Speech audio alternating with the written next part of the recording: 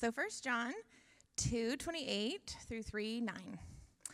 And now, little children, abide in him, so that when he appears, we may have confidence and not shrink from him in shame at his coming.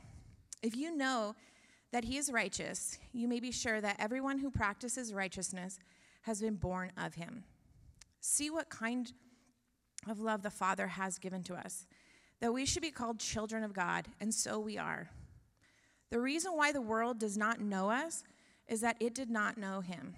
Beloved, we are God's children now, and what we will be has not yet appeared. But we know that when he appears, we shall be like him, because we shall see him as he is. And everyone who thus hopes in him purifies himself as he is pure. Everyone who makes a practice of sinning also practices lawlessness. Sin is lawlessness. You know that he appeared in order to take away sins, and in him there is no sin. No one who abides in him keeps on sinning. No one who keeps on sinning has either seen him or known him. Little children, let no one deceive you. Whoever practices righteousness is righteous, as he is righteous. Whoever makes a practice of sinning is of the devil, and the devil has been sinning from the beginning. The reason the Son of God appeared was to destroy the works of the devil. No one born of God makes a practice of sinning, for God's seed abides in him, and he cannot keep on sinning because he has been born of God. This is the word of the Lord. You can grab a seat. This is your first time here. You came on Sin Sunday. Woohoo! All right. Welcome to Radiant. All right. It's been a while since we've been in our study of 1 John, but we're back, and we're back fully loaded this morning with these passages. If you haven't been with us when we first started walking through 1 John, but maybe you've read 1 John before, maybe, at the start of the year, you're like, I'm going to read a whole book of the Bible, and then you discovered 1 John. It's like, oh, great, it's so short, I'm going to do this. And we actually love it, and it's easy to remember why we love 1 John. What we heard this morning, 1 John 3:1, see what great love the Father has lavished on us, that we should be called children of God, and that is what we are. 1 John 4:18, there's no fear in love, but perfect love drives out fear. 1 John's amazing. 1 John has the highest concentration of the word love anywhere else in the whole Bible. John is actually referred to in church history as the apostle of love. This is referred to, 1 John is referred to as the epistle of love over and over again. We heard it this morning in the text. We're called little children or beloved children. Such a tender tone in this book towards us. As we've been walking through 1 John, we also have discovered that there are other words that are highly concentrated, like Antichrist. That shows up a lot in 1 John. Sin shows up a lot. 10 times this morning, in 10 verses, we heard the word sin. John has some real tender things to say, and he also has some tough things to say. John's a good father, and he's a really good teacher. Just like any good father who doesn't love just through kind of hugs and affectionate nicknames, he loves like Jesus loves. He loves with full of grace and loves with a love that's full of truth. This is John's posture. This is Jesus' posture towards us this morning. John's writing a church that is getting pummeled with twisted truths. Twisted and watered down half-truths of the gospel. And it's not coming just from like the news feeds. It's not coming from out there. It's coming from within here.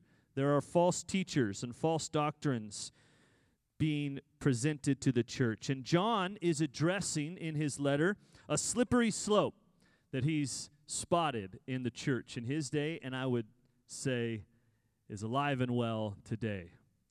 This is the slope that happens. We're deceived, then we deny, and then we depart.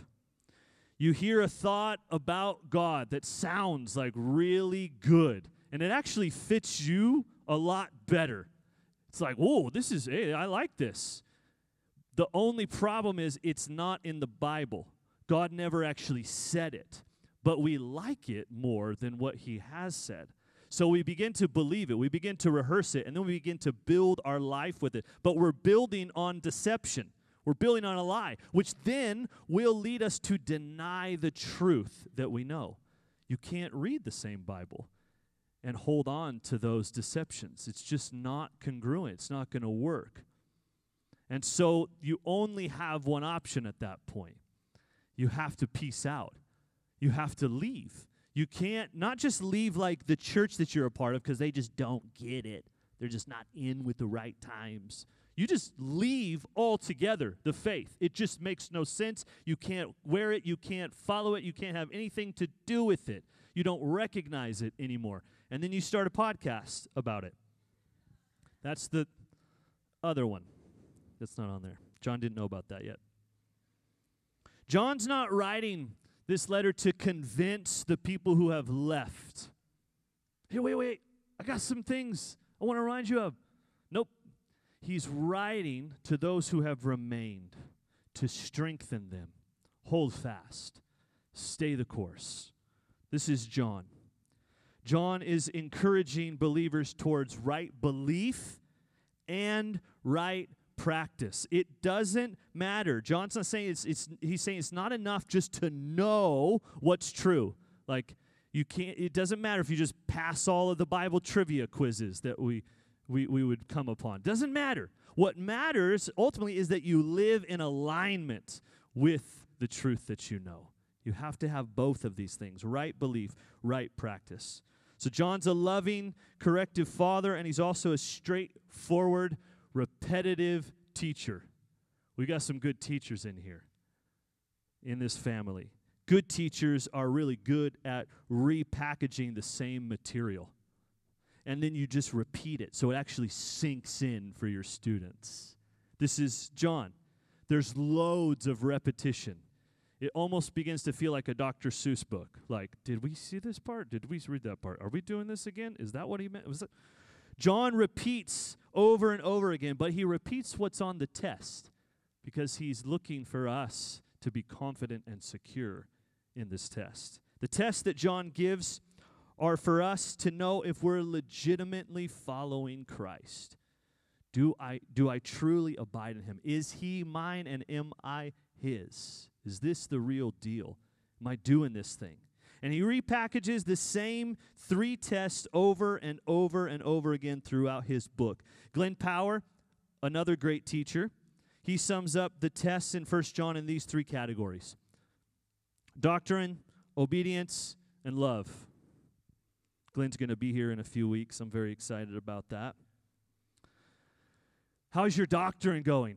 Do you believe Jesus is who he says he is? Not do you believe what you think he is? Do you believe what you hope he is? Do you believe Jesus is who he says he is? Is that your doctrine? How's that going? Do you do what Jesus commands? Not just have it memorized, not just have it on a sticky note in your bathroom, but do you live in that way? How's your obedience level? And do you sincerely love God? Which means you will sincerely love others around you. Is love supreme? So when you were recapping last year, like all the wins, was love at the top?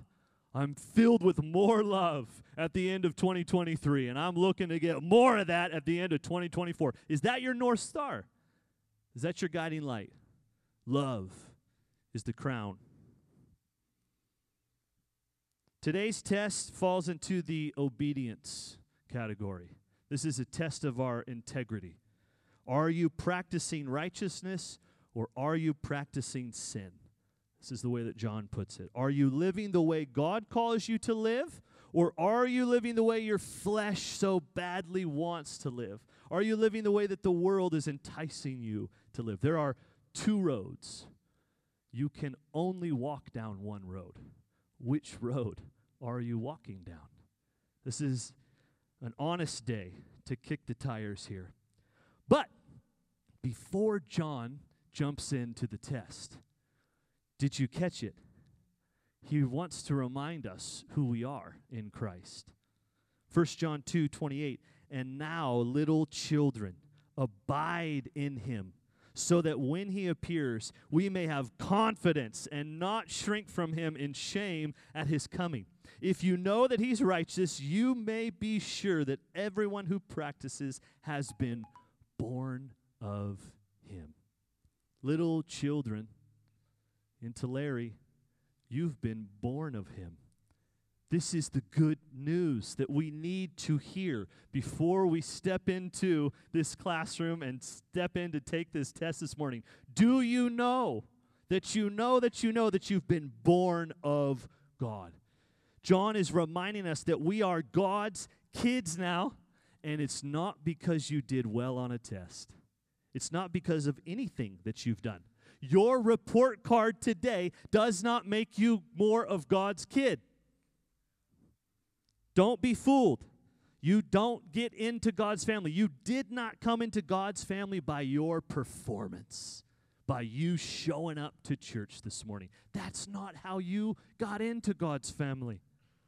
John, he writes about this in the Gospel of John. This is not a new concept of being born in him. John chapter 3, verse 3 in the Gospel of John, he records this conversation between Jesus and Nicodemus. Maybe you've heard this, maybe you've seen this on The Chosen. Either way, it's really in the Bible. It's true. This happened. Nicodemus is a well-respected, high-ranking religious leader, and he comes to Jesus at night because he has some questions. You ever have questions for God late at night when nobody's around?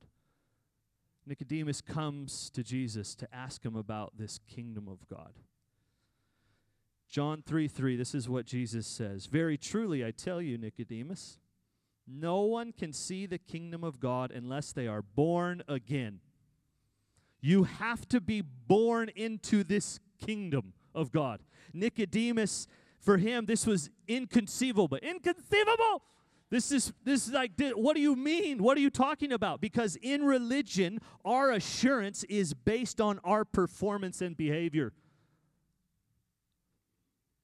But in the kingdom, apparently you just have to be born into it. He goes on. How can someone be born when they're old? Nicodemus says. Good question. This is legit. This is a very good question. Surely they cannot enter a second time into their mother's womb to be born.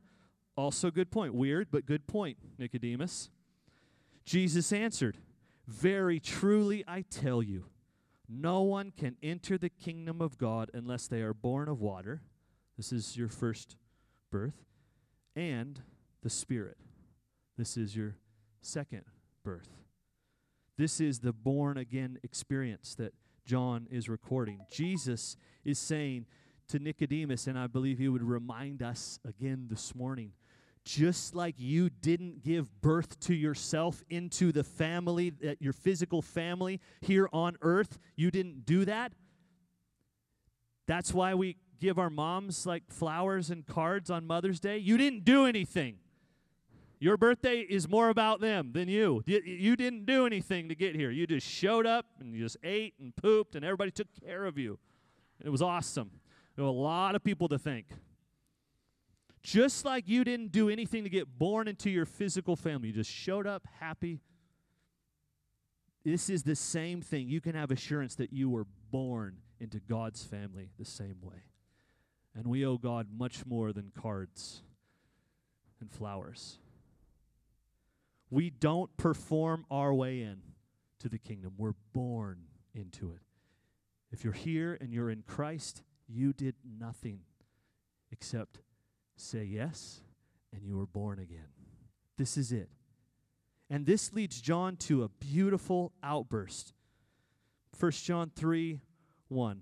See what kind of love, like, do you see what we're talking about? That the Father's given to us, that we should be called children of God, and so we are. The NIV, I think, expands this language a little bit, and it's very helpful. See what great love the Father has lavished on us, that we should be called children of God, and that is what we are. And to really kick it off, we've got to go to King James. In fact, we got to have Fred read it, because you need somebody with girth, like, to do this, right? Fred, come on, give us the 1 John 3:1, King James. Behold, what manner of love the Father hath bestowed upon us, that we should be called the sons of God. Amen. Yeah, come on, you feel that? Yeah. If you ever show up to prayer on Tuesday mornings, you know Fred's in the house. He prays in King James. It's amazing. It's stirring. This is what John's saying. He's stirred up right now. He doesn't want to talk to you about sin. He wants to talk to you about the great love. See it? Do you see it? It's not just like, have you glanced at it recently? Behold, have you drunk this in? Have you paused at all today to ponder, to allow the shock and awe that this kind of love has come for you? Is this steering you forward today? This word, see what love. This Greek word is potapos, and it means what country, of what origin, what kind of love. This is like, so if you were down on the docks and, back in the day and you saw the ship coming in and you would just say, potapos, like, what, from where is this coming?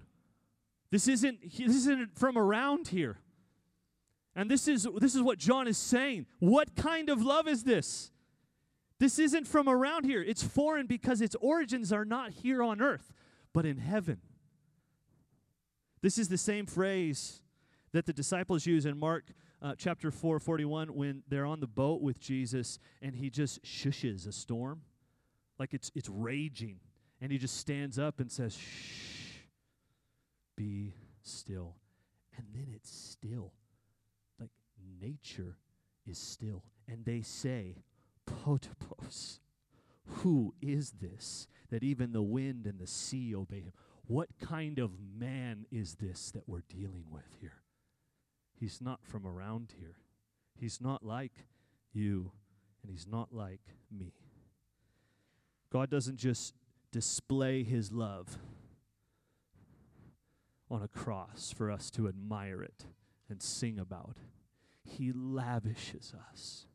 He clothes us in it. He overwhelms us. He pours it incessantly from above. You are getting a drink from a waterfall. Is it a bit much? Yes, it is a bit much. That's the kind of love that we're getting.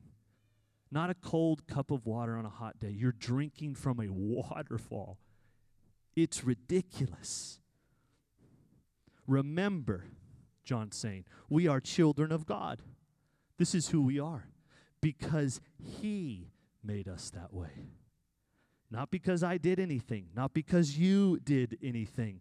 In his joy, in his passion, in his faithfulness, in his power, by his love, he's made us his children.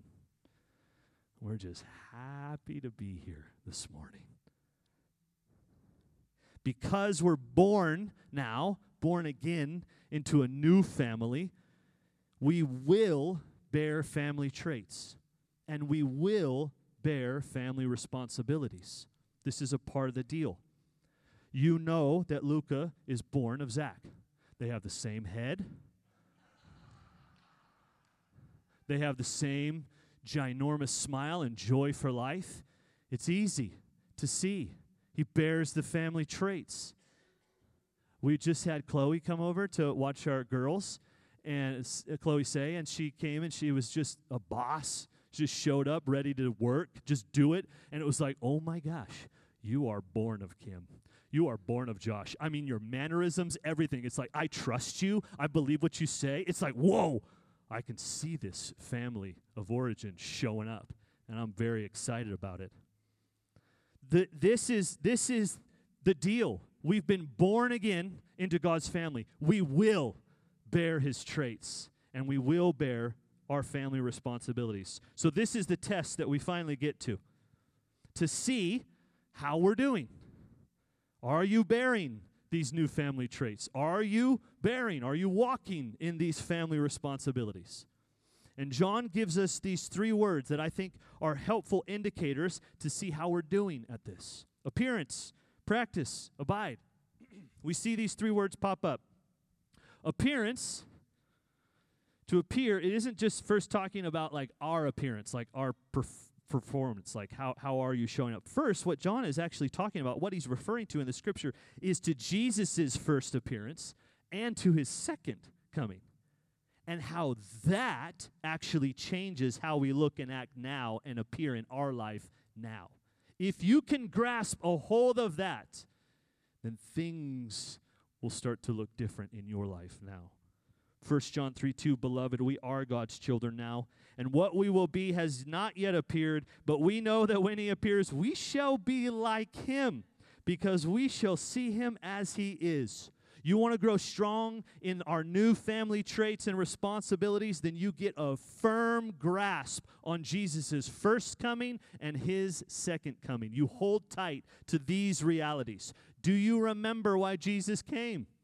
Are you living with this inside of you? John tells us, thankfully. He reminds us, 1 John 3:5, you know that he appeared in order to take away sins.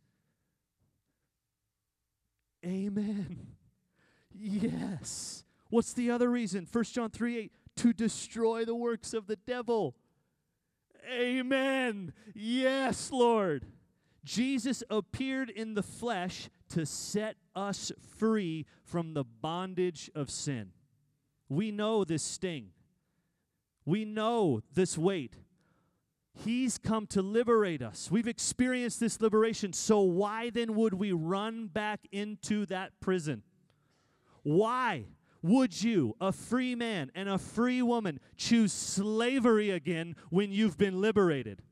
Why would you go back to that way? Why would you go back to that taskmaster? Why? The spirit of death that once held you down. Your head was underwater. My head was down. I could not get up. There was no power in me to release this grip over my life. The spirit that held me down has now been taken down in Christ Jesus. The cell that you sit in is unlocked. Why then would you not walk in freedom?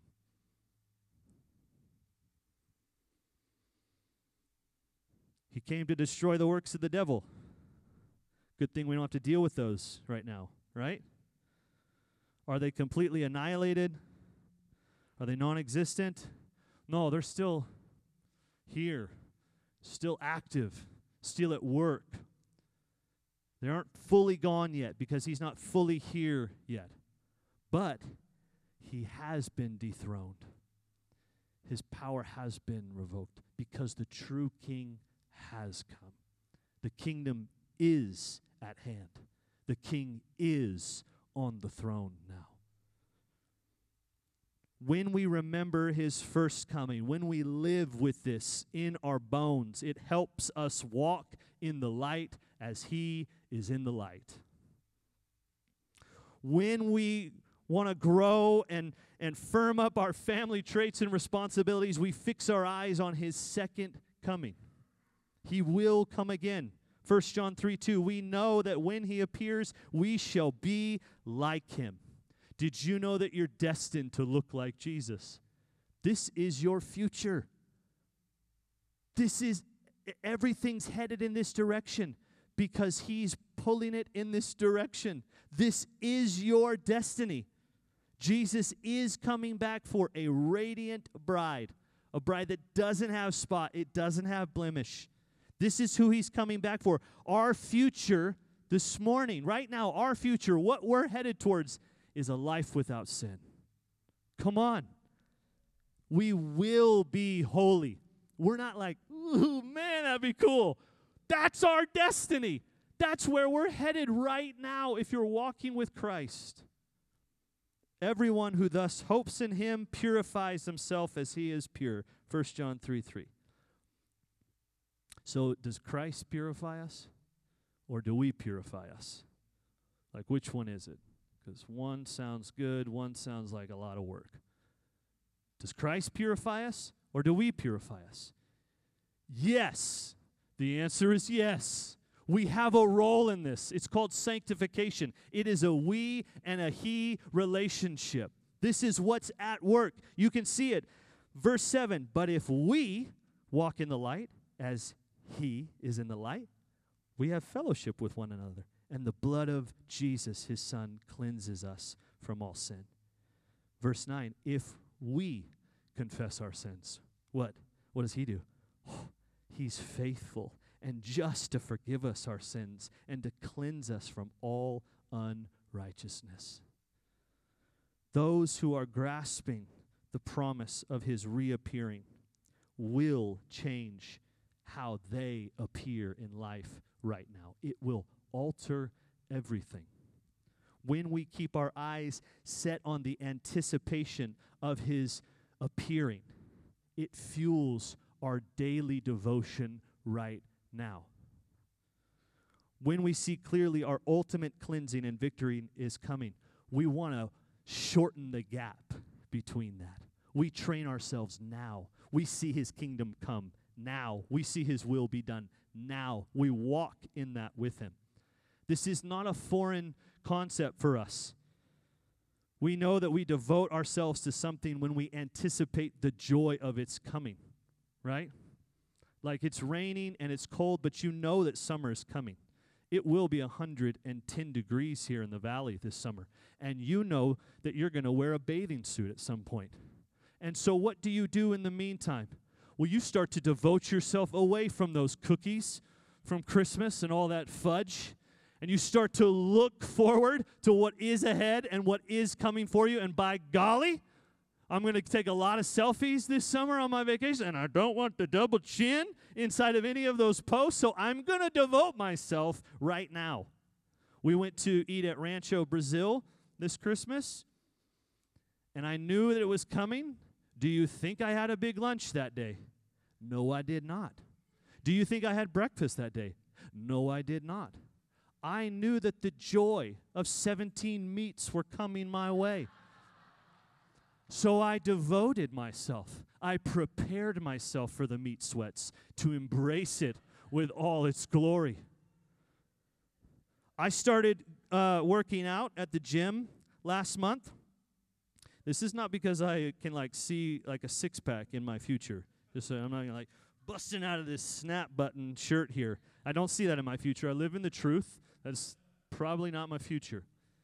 What I do have my eyes set on are 3 little girls. And I plan to walk with them in as many seasons as God would allow me. Down every aisle, down every trial, down every failure. And I will not limp my way, God willing. I will go with a strong stride. I see a joy in front of me. And so I can devote myself now to that. The hope of Jesus appearing again, when we believe it, when we hope in it, it will alter our behavior now. If you truly believe in it, if you truly are hoping in it, this is our future. Before we have a sin problem, we have a hope problem. Where is your hope this morning? What are you hoping in? If we're not hoping in him, if we're not anticipating the joy that comes from holiness, a holy life like he's holy, then we will move in the opposite direction. We will. We will move towards what we believe will bring us the greatest joy now and later. I know you're working hard to fight sin. I am also working hard. But we must keep our eyes on our hope gauge. What are we hoping in? Whatever our hope points towards, that's where we're drifting. That's where we're going to be headed. Are you hoping to be a better you when he shows up?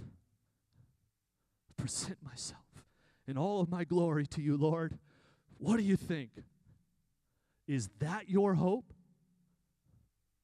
I present my Instagram feed to you. I present my 401k. I present to you all that I have prepared for thee, Lord. Or is your hope in, I am clothed in you, Lord? I had no hope on my own, but I stayed with you. I wrapped myself up. I'm now found in you. My hope is in looking like you, not looking like a better me at the end of this. 1 John 3:6, no one who abides in him keeps on sinning. No one who keeps on sinning has either seen him or known him. Little children, let no one deceive you. Whoever practices righteousness is righteous as he is righteous. Whoever makes a practice of sinning is of the devil, and the devil's been sinning from the beginning. Is John saying that Christians just can't sin or don't sin? And before we just quickly answer this and move on because it's super uncomfortable and because you just want to just get to the next thing, it would be good for us to pause and sit under the Word of God and not above it. Can you call yourself a Christian if you continue in sin or go on sinning?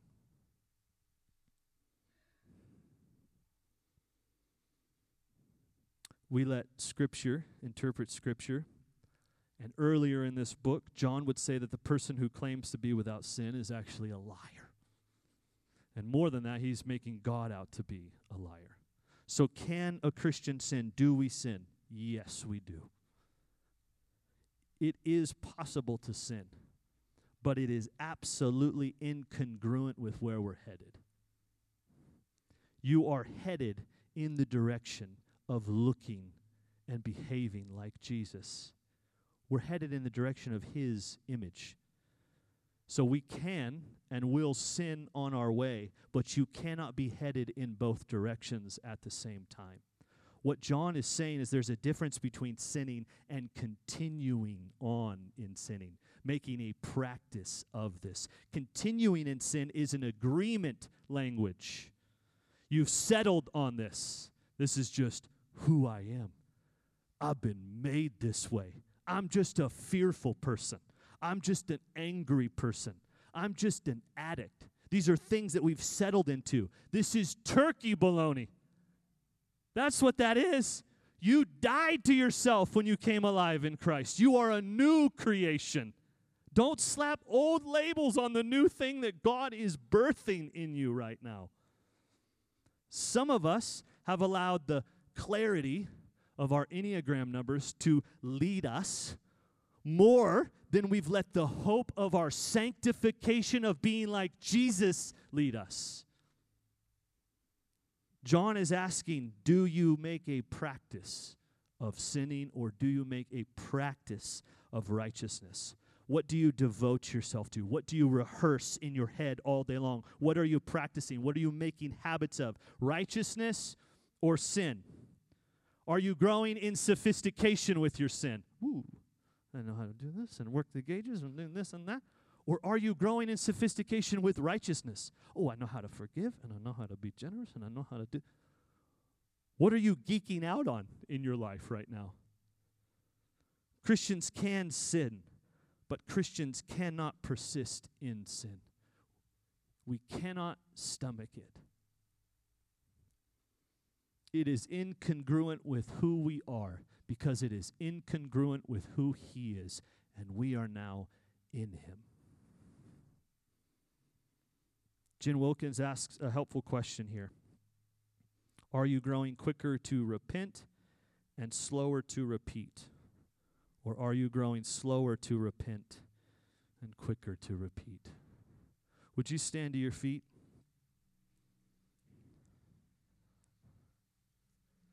Worship team, would you come?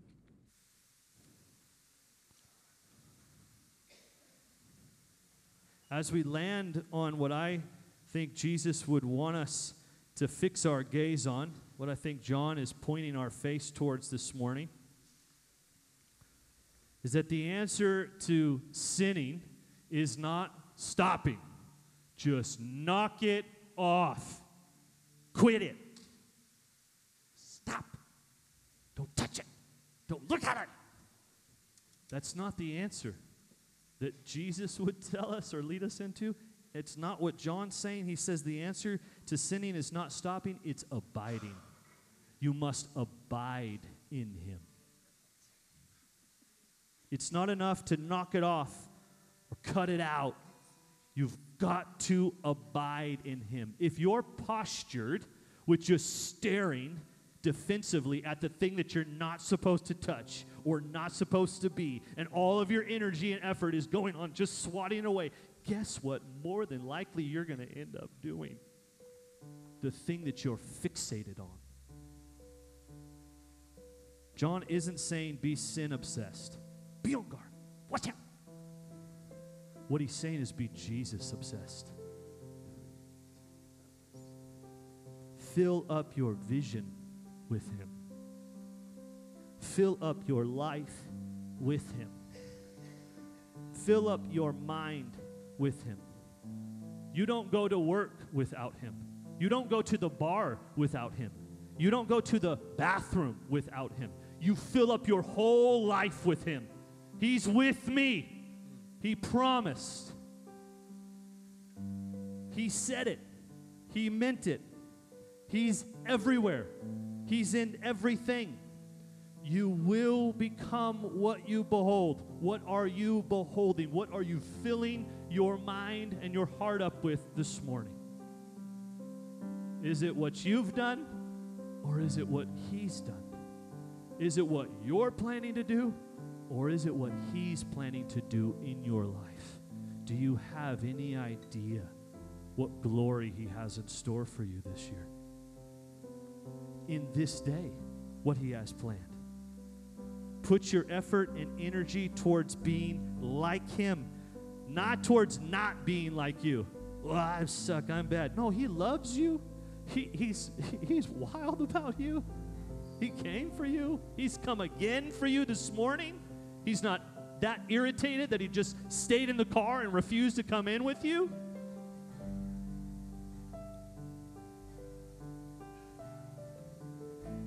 Don't fill your vision up with what you should be or what you shouldn't be. Fill up your vision. Turn your face to him. You let him make the call. I want you to just close your eyes and receive this truth this morning. This is what God said would happen if we turned to him. Psalm 34. Those who look to him are radiant, and their faces are never covered with shame. This poor man called, and the Lord heard him. He saved him out of all his troubles. The angel of the Lord encamps around those who fear him, and he delivers them. Taste and see that the Lord is good. Blessed is the one who takes refuge in him. Fear the Lord, you, his holy people. For those who fear him lack nothing. The lions may grow weak and hungry, but those who seek the Lord lack no good thing. This is the word of the Lord. What you say goes, God. What you say will be. And so we, right now, in this moment, we just adjust our posture. We refuse to gawk at what we've done. We fix our face on you, Jesus. Look what you've done on our behalf, Lord. Look what you've done over death, over sin. Look what you're doing. Look what you're building, Lord. Look at your kingdom coming right now. Jesus, we agree with you this morning. You make us radiant. You help us with our actions. You make the call of our life this morning. You direct our steps today. I think I got a good plan. It's probably a bad plan, Lord. I want to just surrender it to you this morning. What would you say? How would you call me to walk right now in this moment? If there's something that's popping up for you, whatever it is, it's just out of alignment. You know it is. Just quickly bring it to the Lord right now. Quickly surrender it to him. Quickly receive forgiveness. Quickly receive realignment. I've been doing this, but that's not That's not in line with where we're headed. So I'm dropping that, and I'm going again with you this morning, Lord. We're just going to make some space. We're going to worship. Would you just take just a minute? I know there's other things you got to do today. Would you just take a minute? Would you allow the Holy Spirit to just shine his light into your life? I promise there's nothing that he's going to uncover that's too big for him. There's nothing that you're going to discover that's going to shock him. There's nothing that you could do that would outdo the love he's prepared for you to pour out this morning.